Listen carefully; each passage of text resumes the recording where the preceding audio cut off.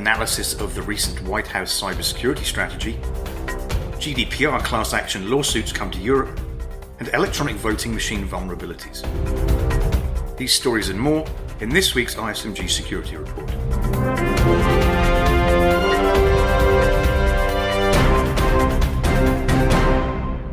Hello, I'm Nick Holland. A national cybersecurity strategy document released by the White House last week, along with comments from a top Trump administration official that the US would step up its offensive cyber measures, are getting mixed reviews from cybersecurity experts. I spoke with Marianne Kolbasuk-McGee, ISMG's executive editor for Healthcare Info Security, who conducted a number of interviews with cybersecurity experts to write a piece of analysis on the subject.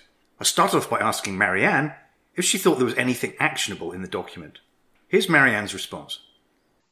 Well, those that I talked to, some of the people who are closely or most familiar with some of the strategy that the federal government has had in previous administrations and moving forward, notes that some of the things that are mentioned in the document, kind of repeat things that have been implemented or, said to be part of the strategy, for instance, during the Obama administration about sanctions against cyber criminals and nation states or, whomever is engaged in bad behavior on the U.S. So some of those things are things that we've already done. So, some of the things that are in this document are actionable. The controversy sort of came up when this document was introduced and National Security Advisor John Bolton had a briefing with media sort of hinting that the Trump administration would be more aggressive than what is laid out in the document. And, some of the experts say, well, they're not so surprised that perhaps the words don't match what's in the printed document, but you don't want to disclose too much to your adversaries. No, of course not. And I mean, like you say, you interviewed some pretty heavy hitters in the cybersecurity space for this, including Obama's federal CISO, that's retired Brigadier General Greg Tuhill, and a bunch of others that have first-hand experience of cybersecurity in government. So, I mean, was there a consensus there, or what are the takeaways from these experts? Well, I think the consensus from all of them, whether or not they are skeptical, even if they're not quite sure if this White House document is, doable, or if this is really what's going to happen, the consensus seems to be that the U.S. has to do more than it's been doing. It has to sort of up the game here.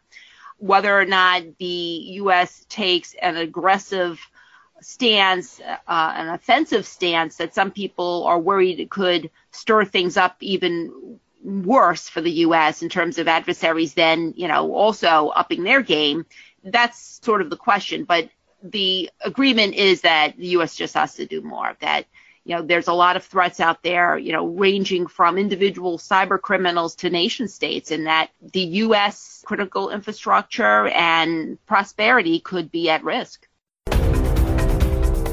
You're listening to the ISMG Security Report on ISMG Radio. ISMG, your number one source for information security news. As we've noted in other editions of the ISMG Security Report, Europe's GDPR has yet to really show its teeth since the enforcement deadline went into effect in May. This week, ISMG's executive editor of Data Breach Today in Europe, Matthew Schwartz, discussed the potential for a flood of class action lawsuits in Europe based around GDPR enforcement with attorney Jonathan Armstrong of the London law firm Caudry.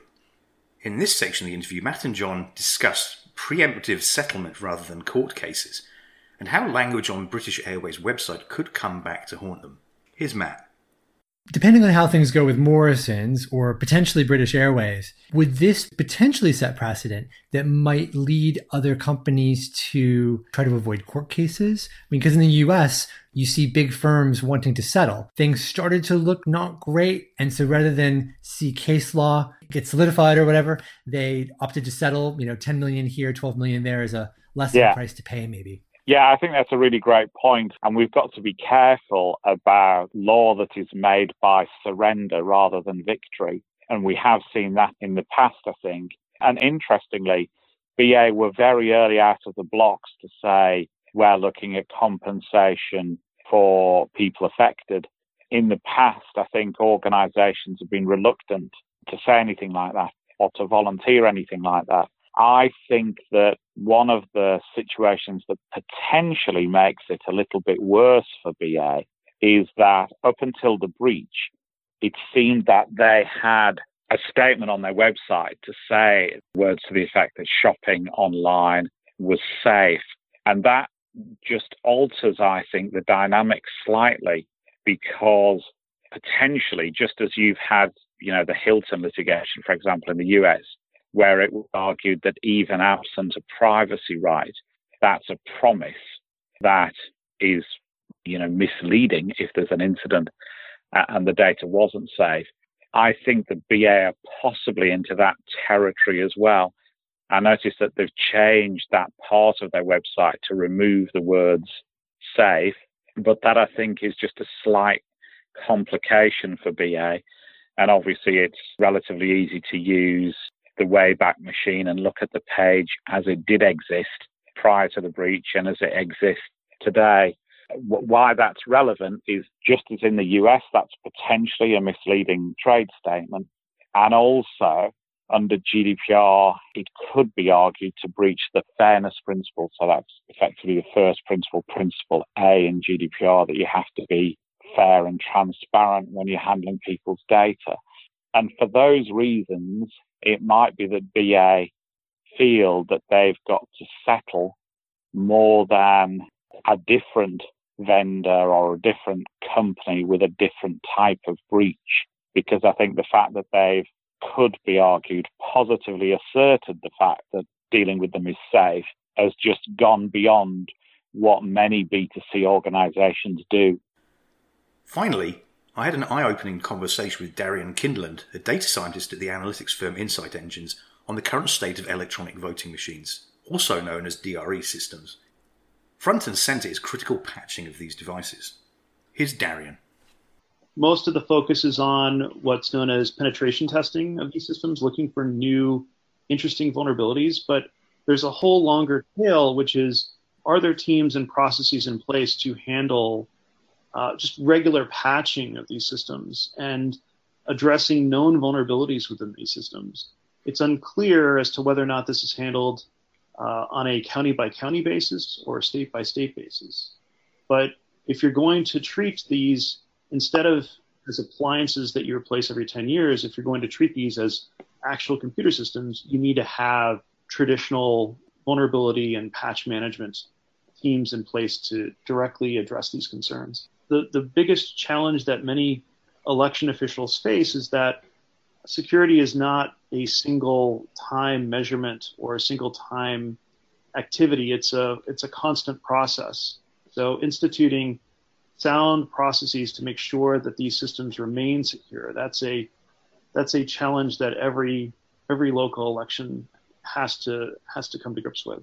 So in terms of the current landscape of voting machines that are out there, do you have any idea what kind of percentage of voting will be occurring in the midterms via DRE systems? Well, over half of the states have DRE equipment installed in operations. Now, they use, for many of them, they use paper ballots as a means of validating that there's no tampering after the fact. But if you're trying to secure the actual computer systems directly, we're looking at a spectrum of roughly 4 to 5 different operating systems.